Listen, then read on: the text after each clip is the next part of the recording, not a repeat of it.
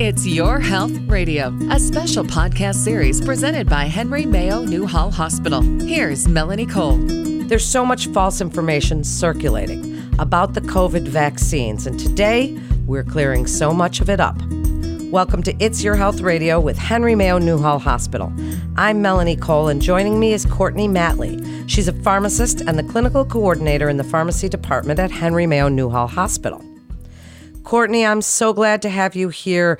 This is something I am extremely passionate about, as are you, and I think that we really need to clear up some of these myths. So before we get into some of those, tell us a little bit about, because a lot of the questions that I hear are, how does Moderna, Pfizer, and even J&J, how do these vaccines differ? Why is there a certain number of weeks difference between first and second? Why was J&J just one? Can you tell us a little bit about how these three differ? Hi, and thank you so much for having me. Very excited to be here with you and dispel some of these myths. Very, very passionate about this topic, so it's great to be out there and help spread the word and get some education to everybody who's interested. But this is probably the number one question that we get as pharmacists is, what are the differences and why are some warnings with one vaccine and not the other? So ultimately, the way I like to describe it is the goal of all of these vaccines is the same. The goal of all three of these that we're using is to deliver genetic material to our muscle cells so that our muscles can create a protein, and that protein is what you see on those pictures of the coronavirus. It's that spike protein that kind of sticks up out of that virus. And we want our body to create that as a mechanism to exposing our immune system to see that spike protein and know how to make an antibody before you actually may or may not get exposed to the actual virus, to the coronavirus.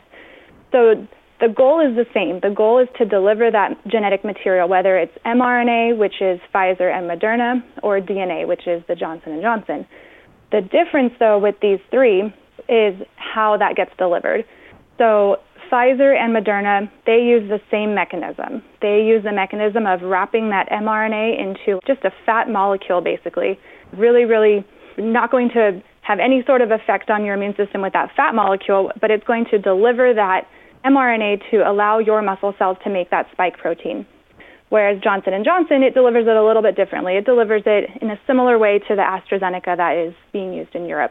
And with these two vaccines, they put the DNA, they link it to a common cold virus called the adenovirus.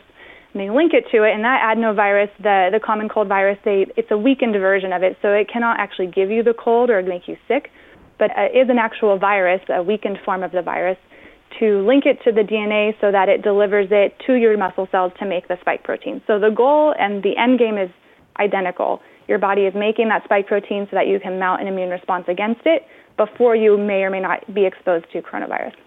Let's hit some of these myths, Courtney. So people say they're hesitant about the vaccine because it came about too quickly. But mRNA technology, that's not really new, is it? It's not, actually, no. It has been used in other vaccines that we really don't use in the United States. So it has been tested with some studies for HIV and some studies for Ebola. Now, we don't really use those in the United States, so we haven't been given that. But it has been studied, and it's also been used for immunotherapy against tumors and cancer. So we do have history and a lot of research that's already happened, which is really what aided us and allowed us to develop it so quickly because the groundwork was already set. After getting the COVID vaccine, will we test positive on a viral test? No. So that is a myth. It's a common question we get at the vaccine clinic is, I have to get a test to travel, or I have to get a test for my job. Am I going to be positive? And no, the tests that we have right now, there have been no positives right after getting the vaccine.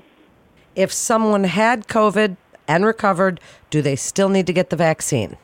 Yes. If somebody had COVID, they will mount an immune response and essentially be vaccinated because they have been exposed to the virus and they have built antibodies.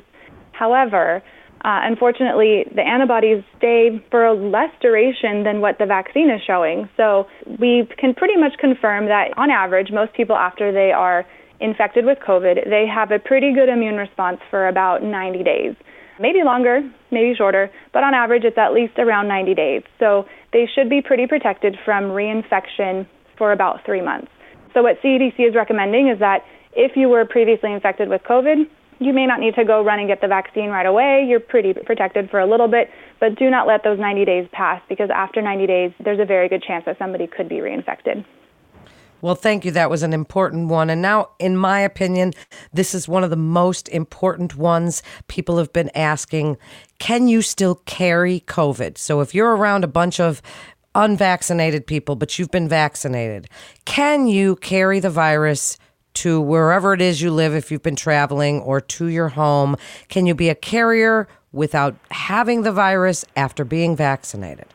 Yeah, so probably one of the most controversial questions is, why do I have to wear a mask after I'm vaccinated, right? I did this for me, I did this for my family, for society, I'm helping herd immunity, and yet I'm still being asked to wear a mask. And people are very frustrated with that, because we want to end this. We want to stop wearing the mask everywhere we go.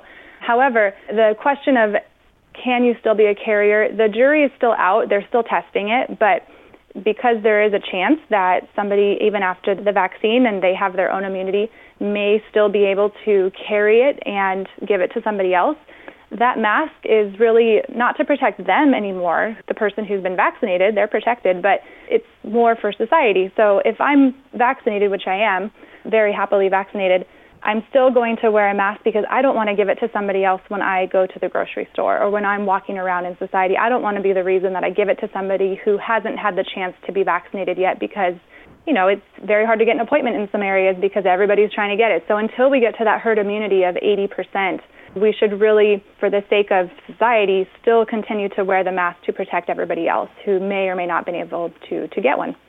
Yay. I'm so glad that you said that, and I hope that the listeners heard that, and we're going to say it again loud and clear. We still need to follow these protocols until we have achieved this herd immunity, and even after, until we know more. I think that's such an important message. So, Courtney, it is. Now, for adults, we were all kind of first on the list, and I'm in my late 50s, so I was kind of up there. But kids, now my two, 18 and 21, have both had at least their one. What if little kids can't get it yet and parents want to travel with these kids or get together with other family members? What are you recommending as far as if the kids have not been vaccinated, knowing what we know about how it affects kids in general, not across the board, but how in general, what do you want us to know about if the adults are vaccinated but the kids aren't? One of the silver linings of COVID, and something that was just pure luck, really, is that kids are not really affected by it. They can contract it, of course, and they can possibly spread it, but they aren't really at risk of that severe COVID or hospitalizations. Of course, there's the random cases that pop up here and there. Of course, yeah, it's not a blanket statement. I don't want that to be a concrete thing. There's always a risk, but it is very, very, very low that a young child will become sick from COVID, at least severely sick. So that is a very good thing and something that's really just our luck. I think one thing that is really great, though, is that Pfizer and Moderna are actively doing these studies on kids. So the 12 and up study has already happened, and they are actively recruiting down to, I believe, 2 years old for Pfizer and Moderna. So we will have that data very soon. So if parents do want to get their kids vaccinated, I really hope that they have that data as fast as possible so we can get it analyzed and possibly approved. So for parents, and this is a question that pediatricians have been getting asked for years and years and years, for parents that are hesitant about getting their kids the vaccination, what would you like to tell them? You just kind of gave us a summary of kids and the vaccines, but if you were speaking to a parent, what would you say? So I have a 2-year-old, and I am a firm believer in vaccinations and really the good of society and eliminating some of these terrible diseases that we've seen in the past, measles and smallpox, and all. Really, they're extremely low because of vaccinations and public health services like this. So COVID is just going to be another one of those things probably on that list. And as soon as I am able to get my 2-year-old vaccinated and we have the data and we can show that it's safe, of course, I'll be reading that data and seeing what FDA recommends. But as soon as it's available and approved, I would be very happy to take my son to get vaccinated, of course. Well, I'm glad that you said that as a mother of a young child, because that's really such an important question. So what have you been hearing? If you were to tell me the question you get the most, or the myth that you would most like to dispel, tell us, Courtney, what would you like to tell everyone? some people say, I'm just going to wait. I'm just going to give it a year, and then I'll get it next year. I'll see what happens. I'll make sure everyone is fine, which I understand. I mean, this is new to us. It's new to society. But the importance of getting everybody vaccinated quickly is sometimes understated. And we hear about these variants. We hear about, oh, this vaccine works against that variant now, or it doesn't against this variant now. And just for example, the South African variant, we really cannot use the AstraZeneca vaccine, which was being used in that area, anymore for that variant because it's not effective. Now, luckily, most of the vaccines have still shown activity enough to prevent severe disease. But the longer we wait to vaccinate everybody, the higher likelihood of variants will occur. And there's always a chance that the next variant may or may not be something that the vaccine, whether it's Pfizer or Moderna or J&J, will cover. So I heard an analogy of putting out a fire with a blanket as far as putting out coronavirus with the vaccine. So if you put the blanket over the fire all at once, it can cut off the oxygen supply and just make the fire go away. If you lay a little piece of the blanket over it, it's just going to burn the blanket, right?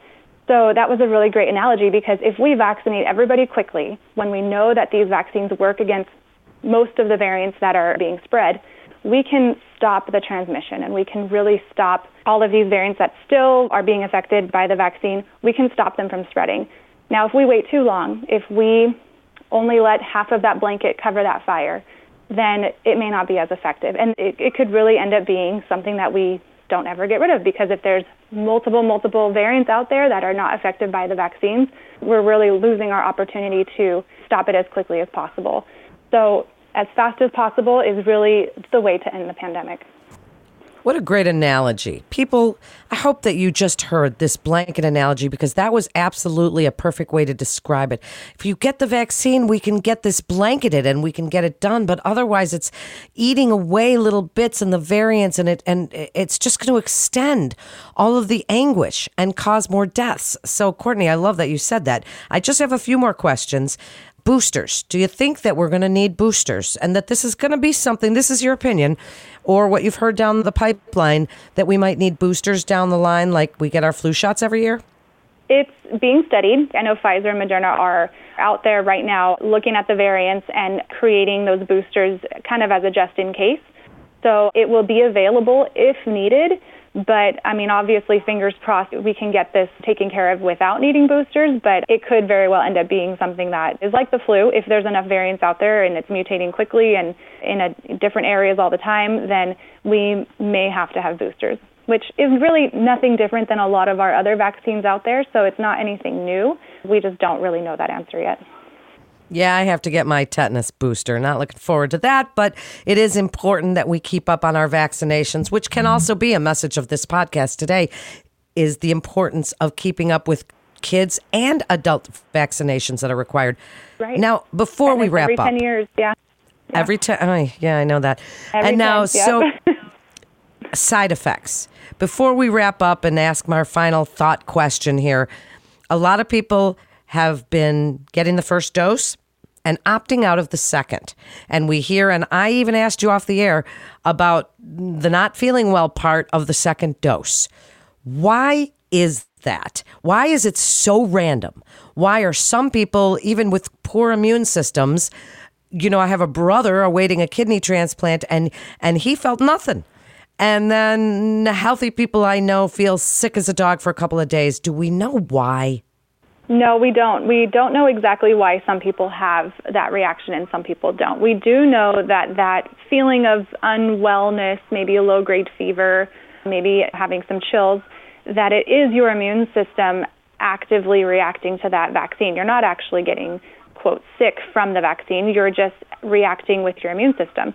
So some people have said to me, well, it's great that I didn't feel well because I know it worked. But then other people who say they felt nothing, they're like, well, did it even work? Do I need to get it again? What happened? Why don't I feel bad like somebody else? So it can be a marker of, hey, I know that it worked because I know I reacted to it. But they did look at this in the Pfizer study specifically. They did look at whether people who had the side effect of feeling a little bit unwell was correlated with the amount of antibodies that they had 2 weeks later. And there was no correlation. So having the reaction after and not really feeling well does not mean that somebody has more antibodies and is more protected than somebody who does not feel well. It's just immune systems are very complex, and that we don't know exactly why some people feel unwell and some don't, but it is because of the immune system itself.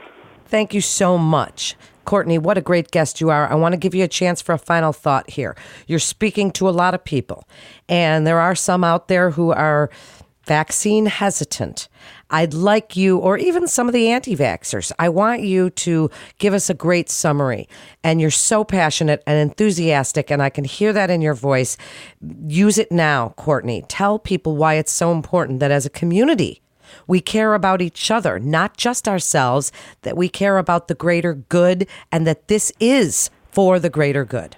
Yeah, it really is. And thank you so much again for having me. And COVID has thrown us a lot of curveballs, right, in this last year when it comes to therapeutics and mask, no mask. We've had lots of different messages out there, but I think, we understand a lot more now than we did a year ago, which is pretty amazing.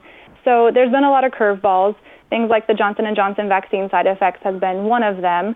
There's a lot of data out there that can be unclear and a little unsettling to read because you can hear a lot of scary things that have just been not proven and have no substantial evidence to say that, but it scares people. So I think just do your own research. Go to the CDC website. It's a great website. They have an entire website dedicated to common questions and myths that are out there, and they can show you the data. So do your own research, but it really is in everybody's interest to vaccinate, not just America, but the world. We are so intertwined now that just vaccinating America really is not enough. We need to vaccinate the world if we really want to end this pandemic. Agreed 100%. Thank you so much, Courtney, for joining us, sharing your really incredible expertise. You are just so knowledgeable. Thank you so much. And listeners, share this show with your friends and your family on your social channels, because that way we're learning from the experts at Henry Mayo Newhall Hospital together. These myths are something that are going around, and by sharing this on your Facebook page and your Twitter feed, you really will help to spread a more positive message and a message of quality that we can trust. So please share this with your friends and family. And if you have concerns, we encourage you to check the Henry Mayo website at henrymayo.com and click on the virus link at the top of the page for more info. That concludes this episode of It's Your Health Radio with Henry Mayo Newhall Hospital. Remember to subscribe, rate, and review this podcast and all the other Henry Mayo Newhall Hospital podcasts. I'm Melanie Cole. Thanks so much for listening.